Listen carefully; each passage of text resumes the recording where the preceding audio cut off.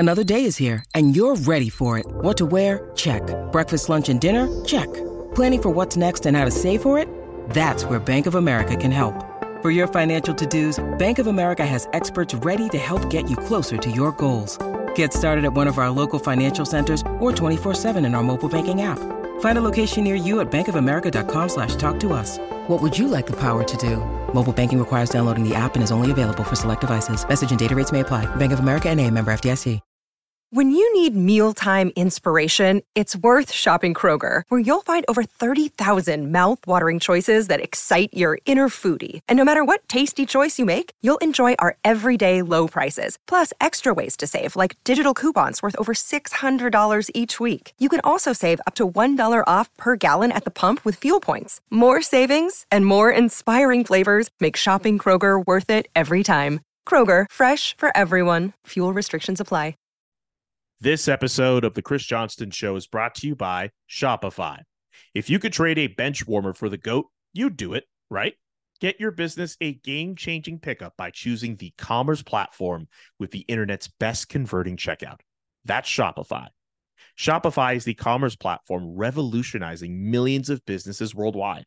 Whether you're a garage entrepreneur or IPO ready, Shopify is the only tool you need to start, run, and grow your business without the struggle.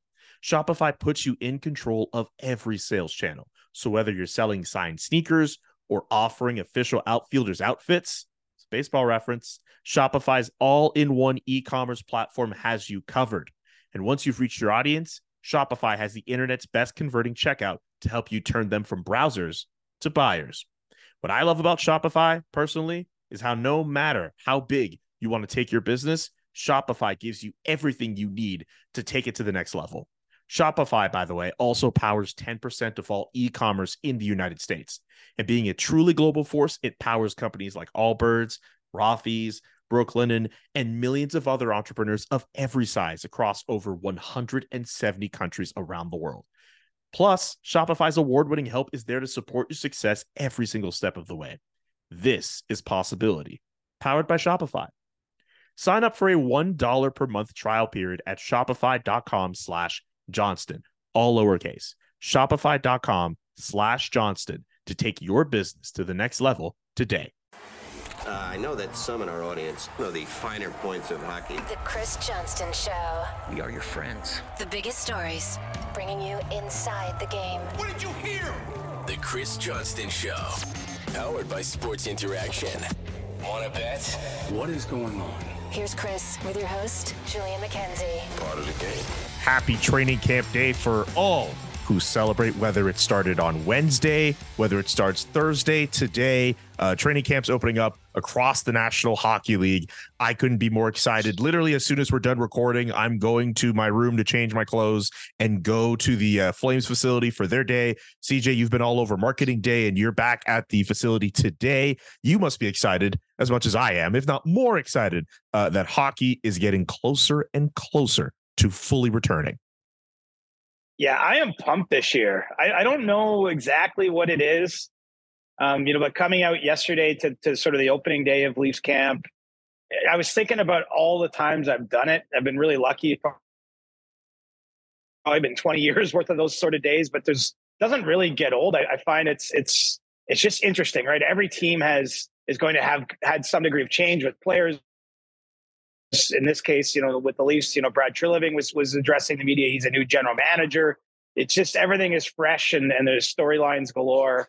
And, no one's lost a game yet, right? I mean, we're 3 weeks before anyone's going to lose a game, at least one that matters in the standings. And so this is a time for, I think, hope in 32 cities. There's going to be some teams that surprise us, probably a few that surprise us for the wrong reasons and don't have the kind of season they're hoping for. But it all starts, basically this week and this couple days. And man, I'm feeling refreshed. It was a long summer again. Yes. First July 1st that we've had in the post-COVID era.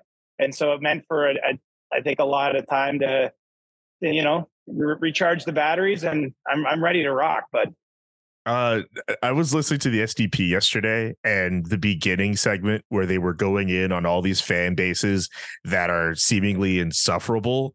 was really funny and ironic, considering that Adam, Jesse, and Steve are Toronto Maple Leafs fans. It's the one time of year where your fan base is not the one that's insufferable.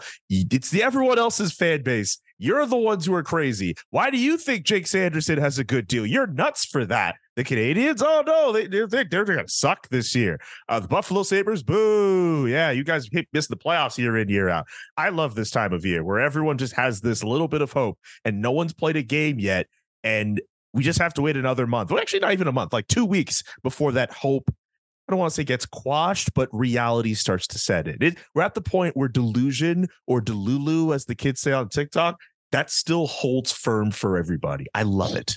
I love it. Well, right. I mean, look, there's going to be exhibition games this weekend. And what comes with that is injuries and other situations, right? I mean, you're right. The hope balloon in certain places will start to be deflated depending on what happens even in these next few weeks before we get to the regular season. But I don't know. It's just something. I think this is going to be a great year. I really am.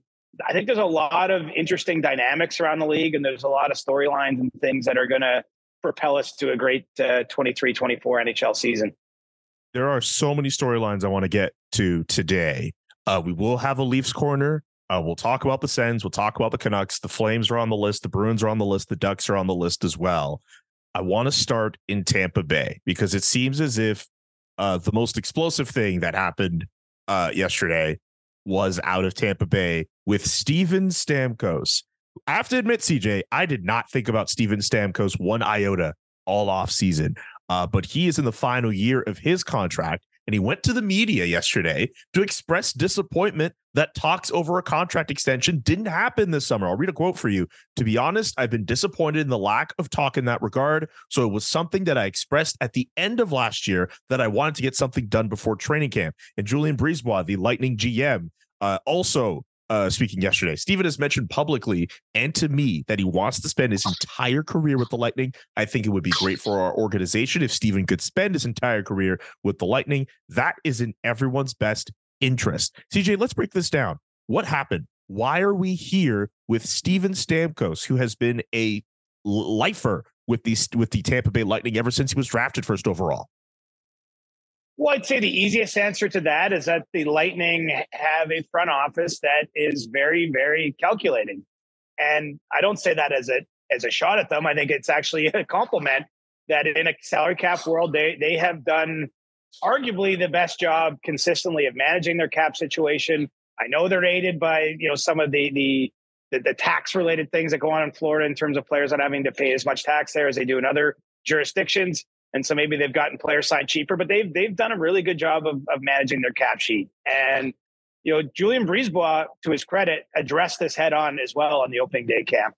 And to paraphrase what was a long answer from him, he basically said, I need more information on where our team is at. Obviously, he didn't maybe state it expressly, but he's where Steven Stamkos is at just because of his age. I mean, what's interesting about this? Well, there's a lot of interesting about this. Yes, but Steven Stamkos has had 190 points over the last 2 seasons. He is getting to his mid-30s, but he's getting there in a manner where he's still a very productive player. Maybe not the fleetest of foot, but he can still shoot the puck. Obviously, it could help a power play. He's got more meaning in Tampa than he would anywhere else. I mean, he literally has been the face of the franchise, holds the franchise records. Has helped bring them 2 Stanley Cups and been to 2 more Cup finals and wants to stay. And so the fact that they're playing him this way, I think that's what where the intrigue would be. But look at Brisebois' history. Alex Killorn was a beloved player in Tampa, was a lifetime player, and he had to go to Anaheim last year in free agency. They couldn't make the money work. Andre Palat, two years ago in free agency. Same deal. He moved on to New Jersey after being a lifelong Lightning player, part of all the success that group has had. I mean, this front office is not afraid of making difficult decisions, hard decisions. And it's too soon to say where it's going with Stamkos, for sure, because I think they have so much still to gain together. Like, I don't get the sense this means he's definitely going to hit the market in a year's time on July 1st. But what it does suggest is that the Lightning are going to look very carefully at where he is at, where their team are at before making that decision. And it sounded like that decision isn't going to come until after this coming season. So, Stamkos at this age, is not going to get the security, it doesn't sound like, of an extension anytime soon. And he's going to have to play through a contract year. And look, maybe that'll spur him on. Maybe that'll be a little bit of flame under his butt that it's not as though he needs it, given how productive he's been these last couple seasons, how healthy he's been too. A big part of Stamkos' career storyline, right, is the injuries he's had and the times he's missed. But he's been a healthy player for them through the last two seasons entirely. And this is a spicy meatball. I'm with you. And I love that he came out and just was honest too. I have to say, just from my experience, Julian, covering this last generation of NHL players, I mean, there's few I've enjoyed covering more than Steven Stamkos, just because I do find he's very eloquent, he's very thoughtful, and he is very honest. And sometimes that is honesty in a difficult situation. And this is clearly a difficult situation for him, for his family, and for the organization. So Steven Stamkos, 33 years old, entering his age 34 season. If he's going to have to play through this contract year, there's a possibility where the Tampa Bay Lightning, after all of the mileage they've run up from all these playoff runs, they miss the playoffs, or they're a team that could be on the verge of missing. Doesn't that sort of open them up to the wild possibility that, hey, maybe they could get assets for Steven Stamkos? And if you're at a position where, maybe you got a little bit of space, you're making a playoff run, is it not worth making that phone call to Julian BriseBois, be like, hey, are you willing to throw in Steven Stamkos in a trade? I had this debate with a couple friends yesterday. Would you want age 34 Steven Stamkos on your playoff team if the opportunity came up? I say yes. I mean, we're dealing in the hypothetical, but for sure, it depends what that team's needs are. But if you need someone to play a role in your top power play unit, if you're looking for a little boost of offense, I mean, there's many worse places you could turn. Plus, I think that he brings a lot of intangible qualities that would be a positive to any team looking to win a championship as well. He's got a no movement clause, so that would have to be navigated and negotiated. And I think it's premature for us to suggest he's going to move on. I think really when we break this down, though, the hard part from Stamkos' end is that they didn't talk at all, right? Like, we don't know, but there's a world where maybe he's willing to give a massive hometown discount. Like maybe this next contract for him has nothing to do with money. He just wants to secure that he's in Tampa, but they didn't even get to the table or, have a courtesy coffee and explore, hey, like, might you be willing to do this? Like, it didn't even get to that point. Essentially, he's been treated the way, again, some of his veteran teammates have been treated. And he's seen how this goes on. And I'm not comparing Stamkos. It's obviously a little apples to oranges when you're talking about Killorns and Palatz, but those guys were important parts of those cup teams and really all these Tampa teams that had success over 10 years, a huge amount of success, the most success of any franchise. For Stamkos, he's in the same boat as them, though. He's got to wait this out. He's got to risk the fact that maybe he gets injured this year. Like, what does that do to his situation? He wanted I think it's pretty clear he wanted a 3-year type of contract extension, take him almost to 40, ensure that he's there in Tampa. And, he's going to have to keep working for it. Again, I think it could be good for him, but right now, I mean, that's clearly a delicate situation. And I love that it all played out publicly. I think that, man, we could use a little bit more of that in this NHL. Yes, we could. We were talking about Elias Lindholm last week, and now this. If you have a pending contract expiry next summer, please say something, because we will talk about it on the CJ show and we will make a segment out of it. I'm not BSing here. We will. Let's not get ahead of ourselves, but the UFA class in 2024 could be pretty darn good. Woo. I mean, I know we're talking about late career Steven Stamkos, but I mean, big if, but if he hits the open market, I think that's an intriguing player. You've got William Nylander potentially, Mark Scheifele, Connor Hellebuyck, Lindholm, a whole host of others. I mean, this is shaping up potentially as a class with some difference makers, some big names. We know how it plays out in the NHL. Some of these guys will be extended. It's just a matter of fact. Before July 1st, it happens every year. You see some of those names come off the board, but who knows? It's a different dynamic. We're heading into a summer where the cap's going to go up. Yes, and sir. Some of those players might be looking at that and being like, hey, I want to see what the open market says. As much as I like my current situation, maybe there's more riches out there. And so I think we should prepare ourselves for a pretty intriguing summer once we get beyond this season that we're just teeing up right now. Absolutely. You mentioned William Nylander. We're going to get to him and so many other storylines around the NHL after we do You Can Bet That with David Bastel. Let's bring in DB, and then let's get to all these other stories. It's all part of the game. Yeah, I just gotta go hard. Welcome to You Can Bet That with David Bastel, always here to join us. Remember to hit us up on sportsinteraction.com/SDPN for all of your gaming needs. DB, we got to look at some updated odds for who could win the Pacific and the Atlantic division. Some Canadian content for us today. Yeah, I thought we'd start off with these two just because they are significant favorites, actually. Right now, the Edmonton Oilers Pacific Division favorites at a 2.77. The Flames not getting much love at a 7.21. They're ranked number 4, which isn't a surprise. But CJ, the thing that surprises me is no love for the Vegas Golden Knights. They're coming up on Stanley Cup, and they're not the favorites to win a division. I'm seeing a red light right there as far as the Pacific Division is concerned. I think Edmonton makes the playoffs, but Vegas, come on. Right. I guess maybe the thinking is that they're not incentivized to chase the division. They know, what really matters. But, look, I don't see a drop off for Vegas. It's hard to predict where it's going to go in the regular season. But, they're largely bringing back the team that won that Stanley Cup. And I got to tell you, I don't know if I'm off my rocker, but I like the Flames. Like, I actually think Calgary is poised to have a much better season this year. And so if you're looking for an underdog, I think that there are many worse places you could turn than Calgary with the Pacific. Let's run to the Atlantic division real quick, DB. Yep. Toronto Maple Leafs. It's all about the Leafs, right? It usually is, because a lot of the money just goes in that direction. So the odds will drop in the Leafs' favor, right?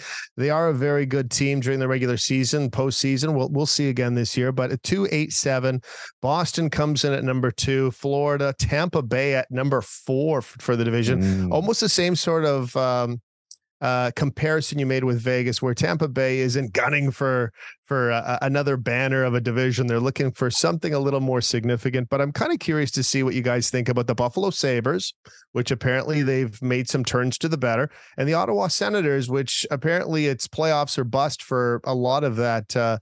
Let's just say management group at 10-1. By the way, yeah, pretty tricky for those two teams. Oh, go ahead, Siege. It's a long climb to the top for them. I think. I mean, if you're selling me on one of them or both of them, maybe even making the playoffs, I got time for that one. But Leafs are interesting too. They haven't won the Atlantic Division in these years, so there's I think going to be considerable push for them to try to get that job done and have the best seeding they can entering the playoffs. Don't forget to check out sportsinteraction.com/SDPN for all of the best odds before game, in game, and the best props. sportsinteraction.com/SDPN. Thank you so much, DB. Thanks, guys. CJ, it's time for Sid Sixero's favorite segment, Leafs Corner, where we talk about everything and anything about the Toronto Maple Leafs. But in all seriousness, a lot of news around them. CJ, you were at Marketing Day yesterday. You heard Brad Treliving speak.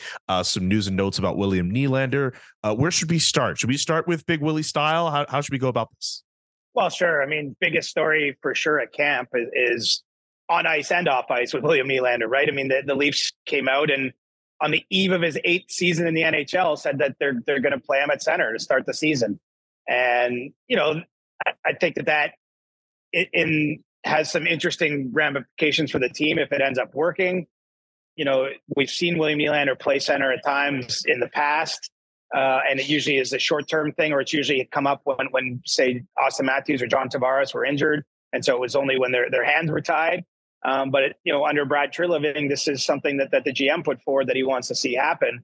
And then, of course, the other side of the coin here is that this is happening at the start of a season where William Nylander is a pending unrestricted free agent. And what I can tell you, Julian, is that there really has not been much in the way of conversations or negotiations here recently with Nylander and his camp and the Leafs. I think both sides are pretty comfortable letting this play out a little bit more.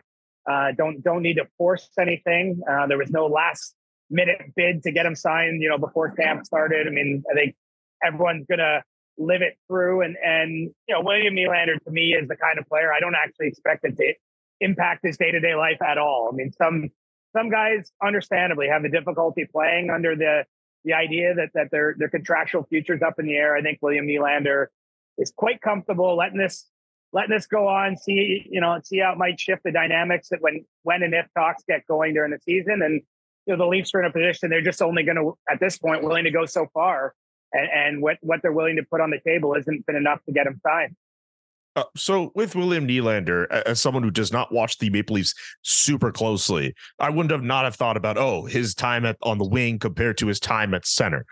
When it has happened in the past, you've mentioned it's a bit of a short-term fix, but can you kind of sum it up and say, what was it actually like when he was playing center? Is this something that could actually stick? How are his point totals in that regard? I'm very curious about why they would put him at that position.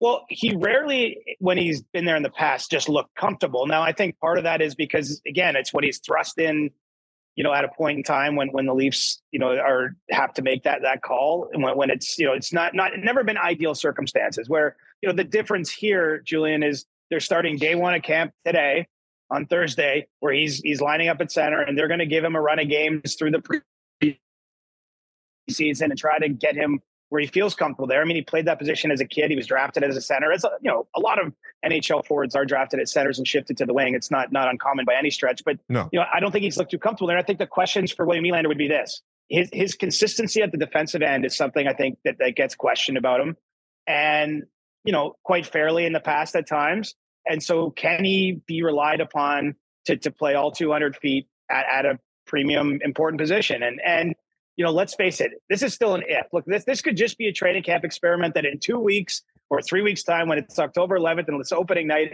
it's long been abandoned. So, I mean, I don't want to go too far down the rabbit hole until we see if it does have legs. But when you think about it, I think where John Tavares is at in his career, the Leafs might not put a number on it, but I might be comfortable saying it's going to go Matthews, Nylander at number 2 center, with Tavares potentially as a third line center. And so, the ramifications of that is then David Kampf plays as a fourth line center, the way the Leafs line up depth wise. I think it leaves them with potentially an opening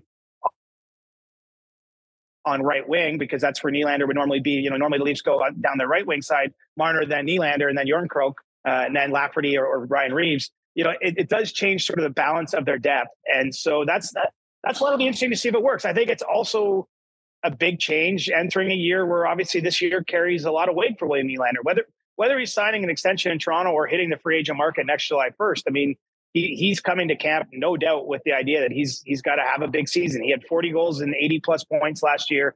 He wants to follow that up. He wants to show that wasn't a high water mark, but that's where he should be at, because, he's got a lot of millions of reasons to want to do that.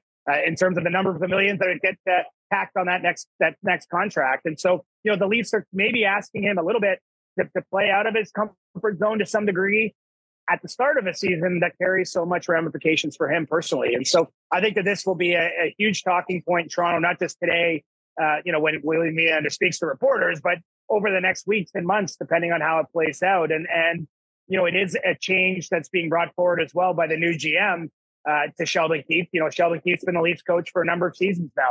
This will be 4 years he's been behind the bench. This hasn't been something he's liked too much. Certainly not enough to have it be a long-term type of situation. And so everybody here is kind of under a microscope in terms of how this goes, how they handle it, and how they react to the change. All right, we'll have to see how that plays out. Let's get to Matt Murray quickly. He was put on LTIR during the offseason, and it looks like he's for sure not going to be seen for a while. He requires some surgery. Let's get into him and let's discuss what's new with that subject. Well, Brad Treliving, when he met reporters, didn't want to say too much about the specifics of the surgery that's going to happen here in the next week, out of privacy concerns for Matt Murray, out of respect for him. But did promise down the road, on the other end of the surgery, when the rehab process is going, to get into it a little bit more in depth. And, it's my understanding, because, look, it was branded a significant surgery, that gets put out there on X. Some people, I think, are assuming the worst. I can tell you it is a physical related surgery, due to the number of injuries that Matt Murray's had over his career. It sounds as though he, aggravated or made something worse that he was dealing with over the summertime. And it doesn't seem as though he's likely to be available to the Leafs this season. Brad Treliving didn't put those kind of guardrails around it, but he did say we're looking at months of recovery after this process. And, we'll see where Matt Murray's at. I mean, he's still relatively young, in his late 20s. Could miss a whole season, but, it's the last year of his contract.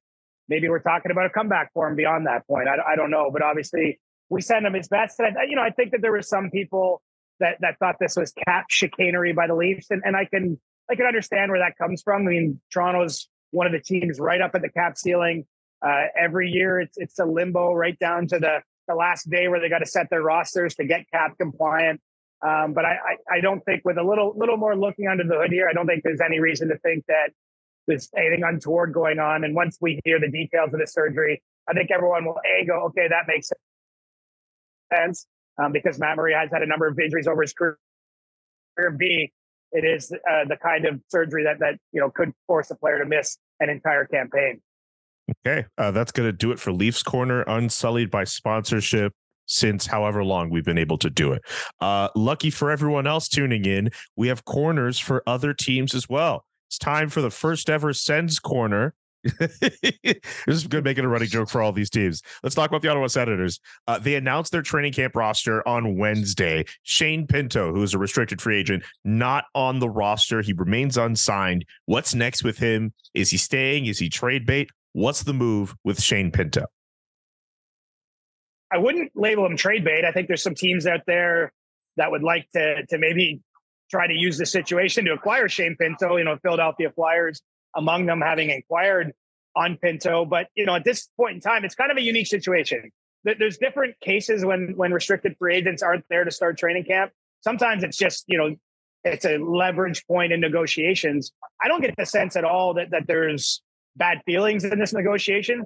The Senators just don't have the available cap space to sign him and have him be there right now. And of course, they could functionally sign him. You're allowed to be 10% over the cap until the day before the regular season starts. But if they sign him, then they're really boxed in, because then, when they're trying to make perhaps a subsequent move to free up space, teams are going to be in no mood to pay what the price would be, because they know Ottawa's desperate to make a move. And so this is, unfurling on a couple fronts.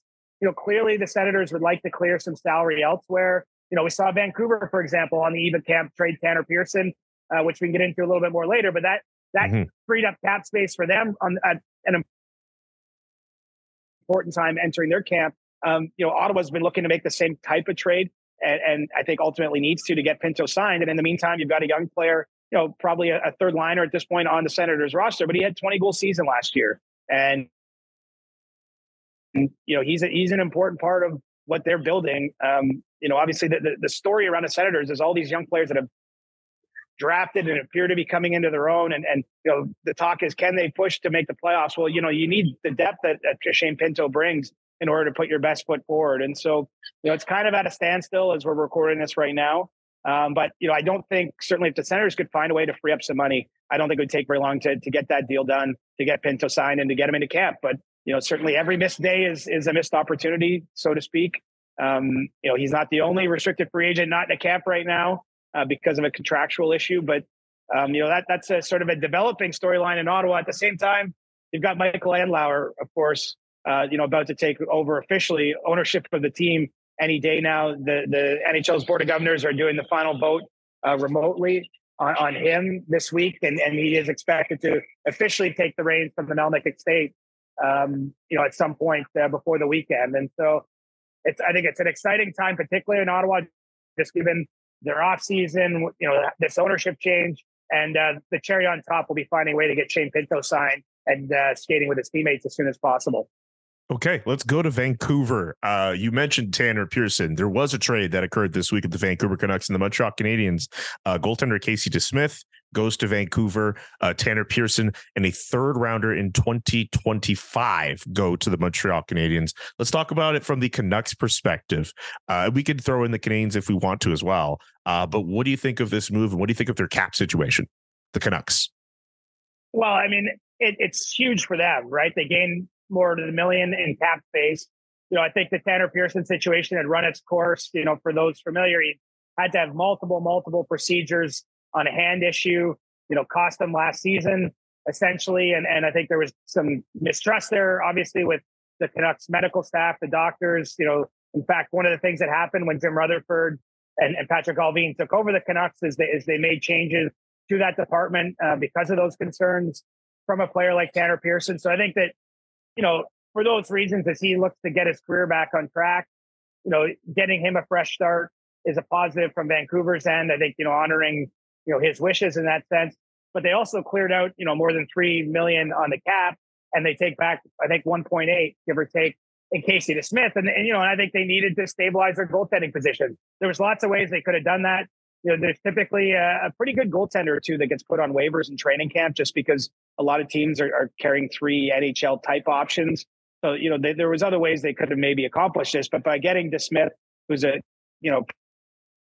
proven goaltender at the NHL level, clearing out cap space, now it gives them room for more training camp battles. And, particularly on their blue line, I think that there's a lot of players they like in Vancouver and might even allow them to carry AD, for example, out of camp, depending on how some of those battles shape up and they got to make their final decisions in a few weeks' time. So, I think that this is one of those moves for the Canucks front office that allows them to breathe a sigh of relief heading into camp, because now they can, truly evaluate the players on the fringes of the rosters and make decisions based on, the performance of the players themselves versus they might have had to make far more, roster-based decisions just in order to get cap compliant if they didn't find this trade right before camp open. Yep. So it looks like some business for the Canucks. I'll say it's for the Canadians. Just looking at the draft picks they've accumulated for 2025. I believe they have two first rounders, 2 second rounders, 2 third rounders, and 2 fourth rounders in 2025. They have 8. They could have 8 picks through the first 4 rounds. Just more business by Kent Hughes and that Canadians front office in terms of what they're trying to build over there. Very interesting going on in Montreal. I would expect to, by the time it gets, a year from now, they'll be looking to trade some of those picks for players. Like I would think, I don't know if the Canadians are calling this a rebuild or not, but I would think that they're going to be looking to scale up by that point. And, as much as it's been great, all the picks and prospects they've amassed these last couple of seasons, I would think at this point, those sort of picks, kind of the way Arizona is hoping to do it. I mean, if you've seen the number of picks the Coyotes have brought on in recent years, they're looking to get to a point where they can flip some of those. And those aren't all just this draft picks you're adding to your prospect pool. Yeah, that makes sense. Any thoughts on the Flames? Their training camp begins today. Elias Lindholm, it seems like they're just looking to play things out with some of the pending UFAs that they have. A thought for them, and we'll also get to their captaincy. I have some thoughts on that too, but would like to know your thoughts on the pending UFA situation. Well, there's been no progress still in the Lindholm case, still just kind of status quo there, as you highlight, Julian. And it'll be interesting because they have so many UFAs, right? I mean, it's a big story in 3 Canadian markets because you've got Scheifele and Hellebuck and Winnipeg. We've been over Nylander in Toronto, but the Flames have the most going on. And Lindholm, where he plays in the lineup, you have a warrior in Michael Backlund, who's been a career-long member of the organization. You have a big part of your blue line in Hanifin in that spot at Tanev as well. I mean, there's a lot of moving parts, and I think one of the stories that I would suggest from afar that you're going to be following closely throughout the season is, how does that impact the roster, if at all? Is it a distraction for those players? Is it something that is talked around the team a lot? If those guys don't play well initially, are they forcing it because maybe they're just feeling the weight of their situations? I mean, that's an unknowable as we're sitting here today. But I feel like big picture, 10,000 feet, looking at the Flames, that's a big part of the story. I mean, I guess secondary story for me is Jacob Markstrom. Can he bounce back to being the Vezina type of goalie he's been in the past and was, 2 years ago in Calgary? I think that could go a long way. Or maybe if it's Dustin Wolf emerging at some point, although I would expect him probably to start in the AHL, maybe Dan Vladar, whatever. I think if they can get a little better goaltending, that's going to improve things. But, it's just a team with all those question marks and a new GM on the scene, even as much as Craig Conroy obviously has a lot of experience and has been in the organization, been part of the front office for years before elevating that job. I think there's just a lot of uncertainty, I would say. And uncertainty doesn't always have to be bad, but you've also got a new head coach. And how does he handle his version of that? How does he handle those players through that uncertainty and make everyone feel comfortable and bring them together? I mean, man, a lot of elements, and you're far closer to it than me, obviously. So you're better to comment on the captain situation. I actually think the captain situation ties into all this, right? Because you're talking about creating a great work environment for everyone, and a captain plays an important part in that. It's not just a symbolic aspect of wearing the seat. the Calgary Flames, as of right now, are the only Canadian team. That could change by the time you hear this podcast. Maybe it does, maybe it doesn't. But as of right now, as of us recording this, they are the only team in Canada that does not have a captain. Rasmus Anderson has been trotted out as the favorite. Well, not just because of the fact that he's been with the team as long as he has, but we know he's going to play with the team beyond next season. He has a contract guaranteed for next season. We don't know what the future lies for Michael Backlund, who would have otherwise been the favorite. Names like Elias Lindholm and Jonathan Huberdeau have also been put out there, Mackenzie Weegar, but we don't know with Lindholm's future. And I think with Huberdeau and Weegar, maybe it's too big of a target to put on their backs, considering how their first seasons went. A little better for Mackenzie Weegar, and he settled into that locker room. But I think for the Flames, at least I've written about it. I've seen Eric Francis also put this out as well. Rasmus Anderson looks like the favorite. I would be very surprised if they went anywhere else. Do you think he's ready for it now? Like, is it what about his personality? I don't know Rasmus very well. Do you think like would handle that with the way you'd wanted it for the organization? I think he would. I look at that roster. There's some leaders on that team, and even if he didn't wear an A, I consider Rasmus as part of that leadership contingent. He's a player who is respected in that locker room. And again, I think the fact that he is guaranteed to play years, at least on his contract, with the Flames, as opposed to the uncertainty around Michael Backlund, the uncertainty around Elias Lindholm, Rasmus Anderson makes a very strong case. He'll enter the season as a first pairing defenseman as well, being used in all situations. He's a very key cog for that team to work. And also, you should get to, I need to talk to him more. I only got to talk to him a few times, but I think every time we've gotten to talk to him, his personality shines through. I think he's underrated in terms of talkers. Last season, being as tough as it was, he did not shy away from us in the media, talking about how brutal it was, and can be very honest. I think with Rasmus, it makes sense for him to wear the C. It's something that I believe my colleague Michael Russo got the opportunity to talk to him during the media tour in Sweden, and he said he'd be open to taking the C, and that would be a big honor for him. He would love to have that honor. So I think if he were to get it, I think it wouldn't be a question of it being too soon for him. I think if he feels he's ready, that goes a long way to taking the C. I think he would be an ideal choice for that captaincy. I get Michael Backlund should get it. And I think in a different world where his contract is not what it is, he gets it. But right now, they want a captain. They want to name it. Unless they come up with a new contract for Michael Backlund out of nowhere, I think Rasmus is going to get it. Yeah, I think ideally you want some continuity, right? I mean, it can't always work that way. Lots of examples in history of players who wear a C for one season and then they're moved or move on. But, in general, you do want that continuity. And you can still give Backlund an A. He can still be an important part of the leadership group. I think that makes a lot of sense, but it is funny. Swede is the favorite for the C in Calgary, but if it was a year ago, we would have been talking about Backlund, not Anderson. Exactly. Any thoughts I know we've kind of mentioned the Jets a little bit, the Oilers. I don't want people getting mad as well. Oh, you left out these other Canadian teams. Just any quick thoughts on those two franchises, the Oilers and the Jets. We did not talk about them as we ran through all the Canadian teams. Well, I'll say this. There's lots of time. There's 3 weeks before real games played. We have 2 shows a week.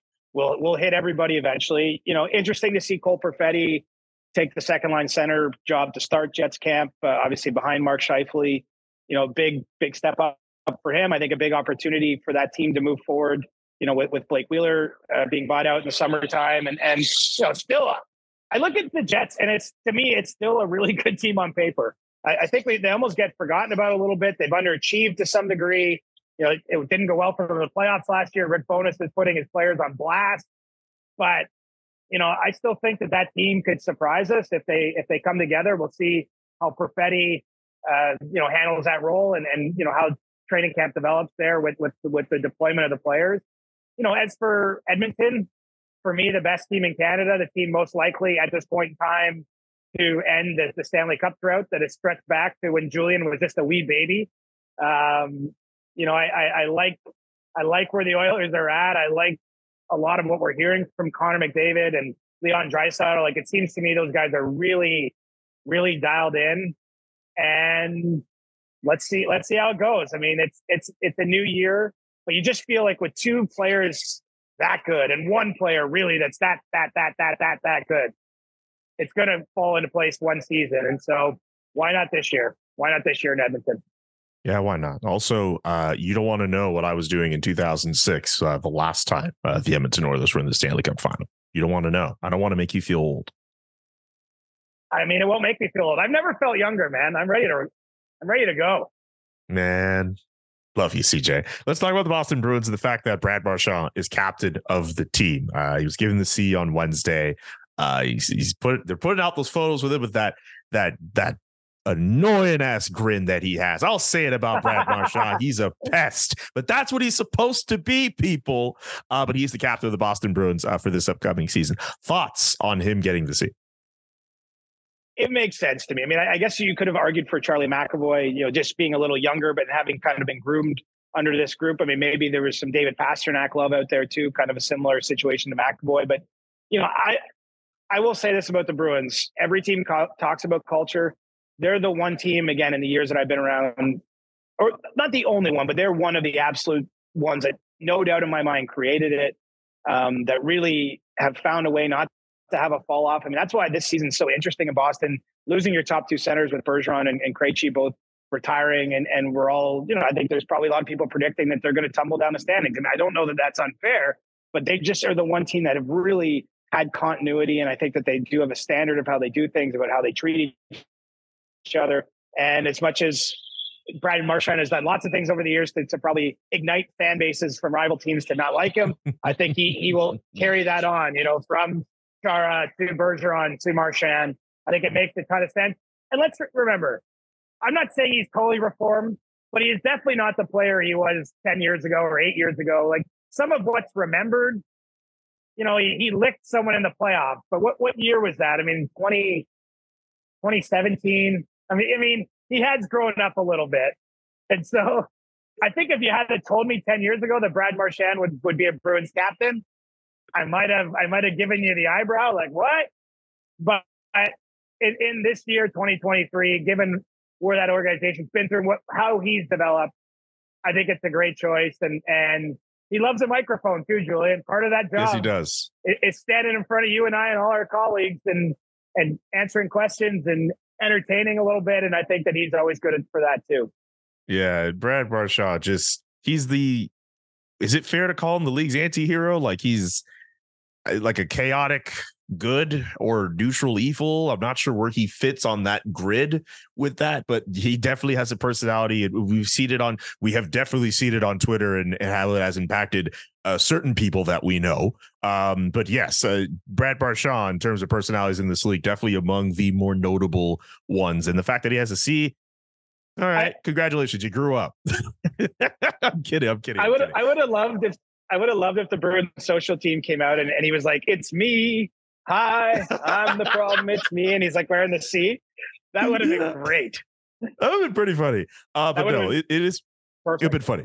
Yes. But it is cool to see that Brad Marchand has, for all the faults or whatever you want to label on him, a top line forward, one of the better forwards of the game. The fact that he has to see this whole leadership thing for him, really exciting to see for Brad Marchand. I think in a few years it'll go to Charlie McAvoy, though. It makes sense. He'll be a lifer with the Bruins on that defense core. We have time for the Ducks. Trevor Zegras, Jamie Drysdale in that situation. They need new contracts. What's going on in Anaheim? Yeah, well, real quick. I mean, look, you got a newer GM in Pat Verbeek. You have a team that has a lot of players that need contracts, right? I mean, this is the flip side of amassing prospects and everything. You've got to make it all work in the cap. And now you've got two of your better young players not at camp to start. I think in both cases, there's a hope to get something done. It sounds like they're going to go short term on both contracts. Zegras, offensive flair. You see him at the All-Star game doing his thing in a skills competition. I think that he's quite confident in his abilities, and he's not taking a discount. I mean, that's just as it is. They're at a bit of a standstill in that situation. But, as camp goes on, that tends to, move the line one way or another, depending on who's feeling the heat. It's a little different with Drysdale because he missed most of last year with an injury. His agent has been down in Anaheim, for face-to-face meetings, trying to get something done. I think that there's more likelihood that that's resolved sooner than Zegras, although, of course, in either situation, it's one phone call could change things if the position of the team changes and the position of the player changes. But, I just think of this as the difference you see in the league. If this was in Montreal, Toronto, Edmonton, what have you, even the Rangers, I'm not just making it a Canadian thing, and two of your best young prospects, two guys, I mean, the case of Drysdale, top 10 pick that you've brought along yourself and they weren't there for the first day of camp, it would be a freaking zoo. But if there's one advantage sometimes to being in a smaller market or a less traditional market or whatever we'll brand the Anaheim media market in this case, it doesn't end up making as many headlines that these guys aren't there. But I think certainly a big story to watch, especially as camp goes on, because Anaheim's in a situation like a lot of teams where the goal isn't to finish right at the bottom this year. I think that they want to take a step forward and start progressing, getting to the point where they're a true playoff challenger again. And these guys will be a big part of it when they do eventually take those steps. Still kind of interesting though, right? Like, you're right. They're in Anaheim. That's not as big of a media market as it could be. But I mean, we're still talking about Trevor Zegras, who's still one of the more exciting players in the National Hockey League. Like, I still feel it's been buried under the radar to some degree. And it maybe very much location has to do with it. But like, it is just fascinating that a player that we have already deemed a star. I get the stats. Some people may look at the stats and say, well, he's not a superstar yet. And that's fine. We're not saying that. But he's still, because of the abilities that he's shown at the All-Star game, in game, this should be a bigger deal. The longer it goes on, the bigger deal it will become. Tune into our Insider Trader segments on TSN. This is gonna move up. This will move up the board if we get a week into camp, 2 weeks into camp. If there's the point where either or both of them are missing, regular season games, I think that you'll see a lot more reporting around it and discussion around it. But you're right; it's coming to training camp under the radar. And I'll say one thing this year that's been a bit different: there aren't that many unsigned RFAs. Right, most of the business did get done here. You've got Pinto and the two guys in Anaheim, but there wasn't nearly as many as typically. There's 7, 8, 9 sometimes right to the first day of camp. But this hasn't happened as much, and so that's the other thing. It's not a complicated field here, and I think there'll be more talk about the Ducks guys if they don't get them signed. All right, we will be on that if there is more to talk about with the Anaheim Ducks. And with that, it is time for Stick Taps. We show some positivity, or if you want to use the cross-check option, that's up to you. But we're probably going to use Stick Taps for this time around. Show some love to someone, either in the hockey world, the sports world, wherever we want to dish it out to. I'm going to give a Stick Tap to Paul Byron. The longtime Montreal Canadiens forward, used to play also for the Calgary Flames, I believe. I'm trying to remember all the other teams that were in there, but Montreal, Calgary for sure in the purview for Paul Byron. Played 12 seasons in the NHL, announces his retirement this week. Missed a lot of time due to a hip injury, but a lot of Canadiens fans remember Paul Byron fondly. Great waiver wire pickup, good player you could put all around the lineup. Had that big goal against the Toronto Maple Leafs in the 2021 playoffs that a lot of fans will remember. Good guy. Also, a lot of Francophone media in Quebec appreciated him because he was bilingual and was able to speak French to them as well. So I know a lot of Francophone media types in Quebec, they very much appreciate Paul Byron. A lot of fans do in Montreal. So I will give him my stick tap for this week. Well deserved. And I'm going to go with Rich Nairn, who is the longtime Arizona Coyotes PR director. He actually was with the team dating back to the original Winnipeg Jets and moved south with them. He just announced in recent days here that his 27-year run with the organization is going to come to an end at the end of October. Rich is a true professional, someone I've leaned on a lot over the years in my role as a reporter. Always had a smile on his face. And my goodness, that man saw some things. I mean, if you think the Coyotes, with all the different owners and a bankruptcy trial and this and that, this arena plan or that, this guy had been on their PR team that entire time, dealing with that on the front line, trying to do his job. And as I say, no matter what the story was, no matter how difficult it was, I always found him to be very professional in our dealings. And so I wish Rich all the best. We don't always see these people behind the scenes, but he's been a big part of what the Coyotes have been trying to do. And I hope he finds a little more serenity in his next gig. Yeah, less controversy. Shout out to Rich. Thank you for your service, 27 years. And that's going to do it for this Thursday edition of the CJ Show. Get your questions in now for Ask CJ, whether you're on Discord or on Twitter. We'll be back on Monday with a brand new episode. CJ, any final thoughts before we get on out of here? I'll let you get last word on this one. the Leafs are taking the ice right now. I got to pack up and get out there and get at it. More Leafs corners to come. Go deal with that. I got to deal with the Flames. For CJ, I'm Julian. So long and peace. The Chris Johnston Show. Powered by Sports Interaction. Want to bet? Inside the Game, twice a week. Follow Chris on Twitter @ReporterChris. And follow Julian McKenzie @JKMcKenzie. The Chris Johnston Show.